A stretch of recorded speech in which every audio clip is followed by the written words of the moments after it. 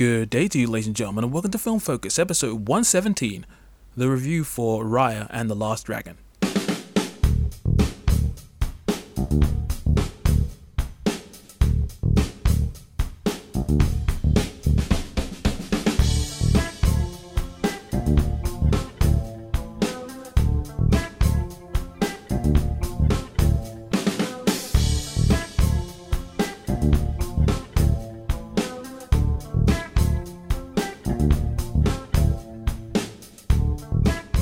Well, hello there, ladies and gentlemen of the North, South, East, and West, and welcome to another episode of Film Focus. I'm your host, the Hypersonic55, and I'm glad that you decided to join me once again for some film-related discussion. And as you heard from the top of the episode, we're here to talk about the latest film in the Disney animated realm, Raya and the Last Dragon. Now, it was surprising to hear her name pronounced as Raya, like Maya, the 3D animation software. I always just kept calling it Raya, but as it happens from time to time, there seems to be certain names of places or things that you assume have a different sound when you spell it out to yourself. But then when you hear it spoken from the official source, you're like, oh, that's surprising. Just look at Pokemon. The amount of Pokemon that I thought specifically was said a certain way, and then you watch the cartoon or hear some of the voice acting, you're just like, oh, so it's pronounced this way. Okay, fair enough. But anyway, that's a different tangent for another time. Raya and the Last Dragon was one of those Disney films I was looking forward to for a while, mainly because I was sold on the concept and the setting. Anything that has an Asian influence, I'm all over. I like their stories, their settings, especially when it's in ancient times and has anything to do with dragons. I love dragons. Dragons are my favorite mythical creatures, so I was sold on it straight away. Then the cast was announced and I was pretty hyped to see them do their voice performances, especially because a couple of them were from Crazy Rich Asians, and that was one of my favorite films from 2018. And then I saw the first trailer and I was like, okay, it's not the most wow-based trailer, but I was already in, so I didn't need to watch anything else. So I didn't watch any of the additional trailers that came after that. So I went into this film sort of semi-blind, but I'd heard some good things prior to its release on Disney Plus, with the premium release recently. And I was ready. I was ready to like this film. And I saw it a few days ago, and I've had a little bit of time to, just marinate on it, because I was going to do my review a little sooner, but I just wanted to, gather my thoughts and make sure that I am in the right, mind space about this. I wanted to make sure that my thoughts were correct. And I don't think my thoughts about this film are going to change that much. But I'm going to tell you up front, this film is good. It's familiar, but it's good. And there are certain unique elements about it that I do like, and maybe a couple things that I may save for a spoiler section on this review, which will be time-coded. But yeah, man, I had a good time with this, and I will tell you why in the standard format that we do. So we'll talk about story, characters, presentation, and then the conclusion. So without further ado, ladies and gentlemen, let's jump in. Alright, and now it's time to talk about the plot, and it can be summed up as the following.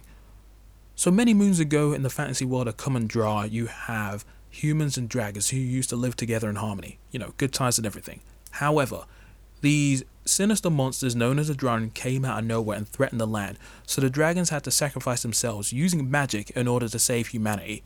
However, 500 years later, those same monsters came back. So now it's down to Raya, this lone warrior, to track down the last dragon to stop the Drun for good. And that is the basic way of summarizing this film without going into the era spoilers. So as I mentioned before, the plot for this film is familiar, yet has its own unique elements. It's kind of hard for children's animated films to do unique stuff in terms of their plots. It's considering how many of these films exist in the world already. And besides the few times where you have studios like Pixar and Laika that sort of push the envelope and change things up in a sort of significant way, you'll always have the plot that runs in a certain order where you know where things are going. You can get from point A to point B to point C, and while the setting and the characters are different, you'll sort of recognize those tropes and codes and conventions as the story goes along, and I felt that was the case for this film. Disney have always been traditionalists when it comes to their stories, and while there have been, some exceptions to the rules, especially in recent years, I still feel like their story structure is something that you can, see coming as the story progresses. But that's not necessarily a bad thing. I thought this film was just very competent at what it was able to do, and I thought its central theme around trust and, being burnt by someone that you trusted beforehand and not be willing to trust again, but then have to confront a situation where you have to be open to trust someone again is some good stuff. It's some good life lessons, and those aspects of the film I thought were very good. There's some really good character-based material, and seeing where the characters start off to where they are at the end of the film, there is a decent level of progression, and that central theme of trust is highlighted in full force. It's really good. One of the elements I quite liked about the film was its humor. While I don't think the jokes hit all the time, when it was good, it was bloody good. And I am very fickle when it comes to humor, you guys know that, but I thought the humor in this film was sporadic, but when used correctly, it was pretty good. Some of it I thought at first was gonna grate on me, but then as the film went on, it found unique ways to use it where it was fun. And yeah, overall, I just had a good time with it. I thought it was a solid film from start to end with some unique elements. I would say the only thing that it didn't do was wow me, and I know that's a big ask considering how many children's animated films have to come out and do something unique with its premise, characters, and so on and so forth. But I feel like every so often there is a film from these animated studios that really push the boat out and do something unique, whether it be Soul or Kubo and the Two Strings, Toy Story 3, the last two How to Train Your Dragon films, and even Disney with Zootopia and Moana. Both of those films, killed me in 2016. Yeah, man, there's just not something like that sort of, really blew my mind or just made me look at the film in a more engaged way than usual. But, Raya is still a good time. Alright, and now it's time to talk about the characters, and I think that the characters in this film were bloody great. I feel like this is my favorite cast of characters in a Disney animated film for a while now. Everybody served a purpose and had their moments to shine. And throughout the story, you see them show up and you see why they have a reason for being in this film.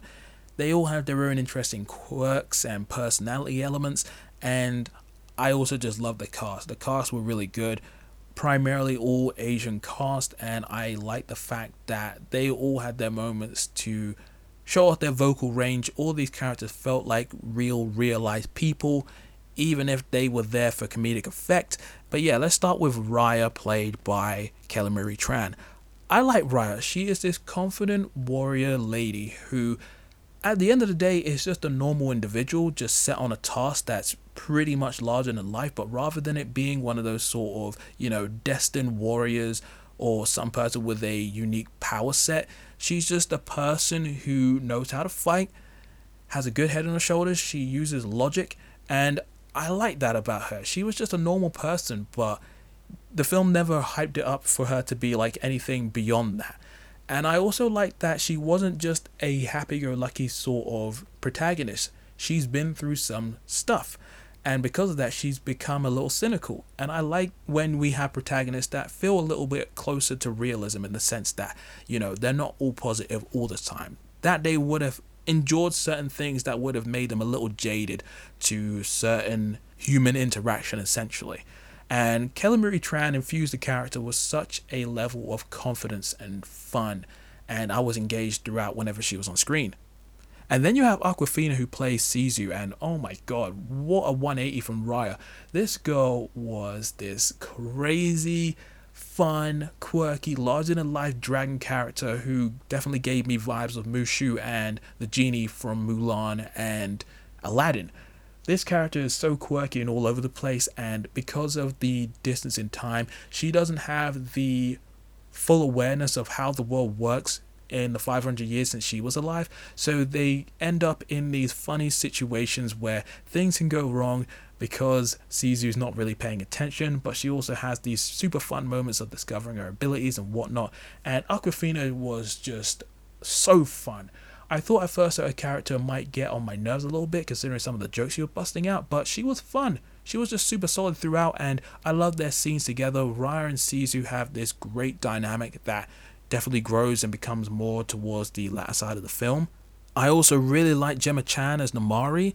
She was the antagonist for the film, and I like seeing how these characters started out, her and Raya, and then ended up becoming enemies throughout the film.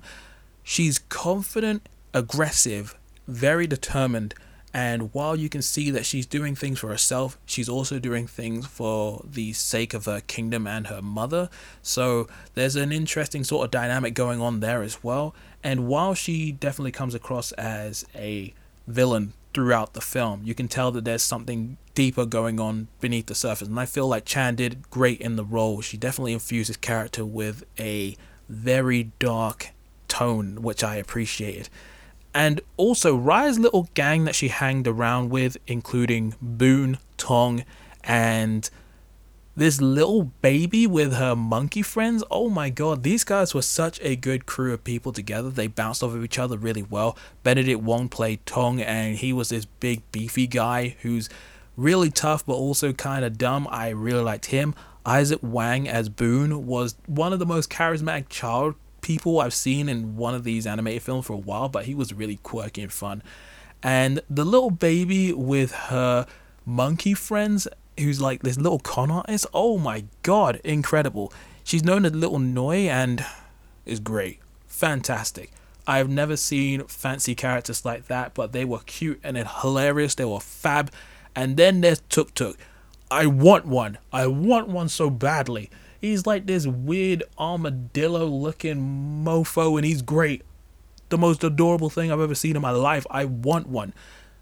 I know that this is going into the visual side of things, but this film has some of the cutest character designs for anything I've seen for a while, and I want some of them. And well, since we were just talking about some of the visual sides of the film anyway, we might as well just move into the presentation.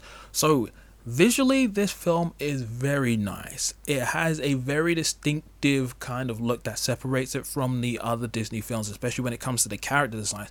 I feel like the characters all have very unique faces and body structures, and the color work is especially nice.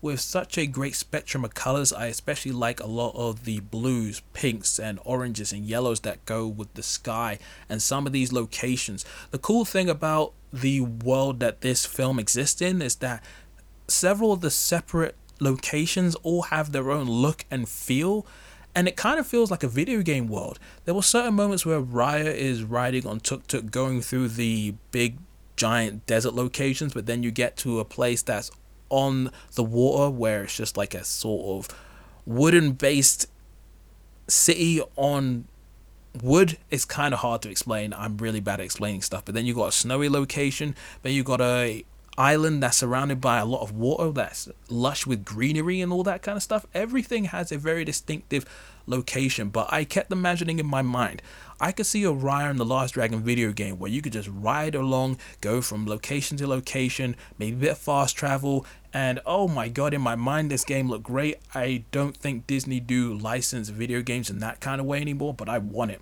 I think that the action sequences look pretty cool, and while the hand-to-hand combat didn't have that same sort of oomph that I had hoped for, it definitely had its moments where fights between Raya and Namari specifically definitely looked pretty good. And then there was the film score, which was done by the wonderful James Newton Howard. I feel like this score definitely had its moments where it shone brightly, and there were these really nice moments where you got to hear some singing in there that definitely invoked that sort of Asian feel.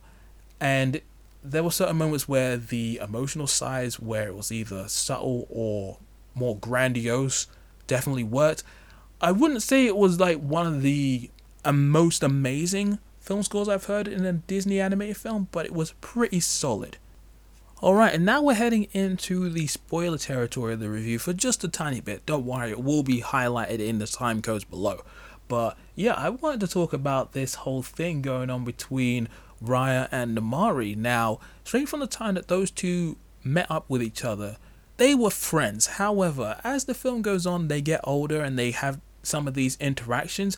I feel like there is a subtle or not so subtle indication that these two kind of have feelings for each other that goes beyond the realm of friendship. Now, for a little while, especially towards the latter side of the film, it really felt like these guys might hook up. They might kiss. And I'm just like, is this going to be it? Is this going to be the first lesbian couple in a Disney animated film? No, of course not. Now, that's not me saying that I wouldn't want it. I was pretty much open to the idea of these two hooking up pretty much from the get-go, because they have an interesting dynamic together, especially towards the latter side of the film, because, you know, they had a very good friendship from the time that they were introduced to each other. And by the end of the film, considering all the stuff that they've gone through and the fact that they've renewed their friendship, I was like, yo man, this could be a thing. But we have to remember this is Disney we're talking about here. Now, they have definitely made some strides to become more progressive and more inclusive with each new animated film that they do, but I still feel like they're not going to jump the gun just yet, because they're still trying to cast the widest net in order to get all the types of viewers possible. So I think they're still going to stay neutral for the time being, but I really appreciated the fact that there was this hint at a relationship between Raya and Namaari that wasn't just friendship based. Whether we'll be able to get to that point in, you know, whatever period of time in the future remains to be seen, but I just wanted to put that out there. Alright, and now it's time for our conclusion. Overall, I would say Raya and the Last Dragon is a good time, and I would recommend it wholeheartedly. I like the story, there's some good themes in there, the cast are great, and their characters are so well animated, have distinctive designs. Visually, the film is really, really nice, has a nice film score as well, and it invokes this nice quality that feels nostalgic yet familiar, and has some new fresh elements that are mixed in there to make it very glorious. I still want this as a video game, but it probably won't happen. But yeah, man, I feel like in time this will be looked upon as one of the better Disney protagonists that we've had for a while now. Raya has the potential to be a fan favorite, I'm pretty sure, but I think we'll have to have a little bit more time after, you know, this year is over to marinate on it and then see how she stacks up against future, you know, protagonists as the film studio progresses. But anyway, that was my thoughts on the film. Now I want to throw it to you. Have you seen Raya and the Last Dragon, and if so, what did you think of it? Let me know in the comment section below, or holler at me on Twitter, where I am at Hypersonic55 or at FilmFocus55.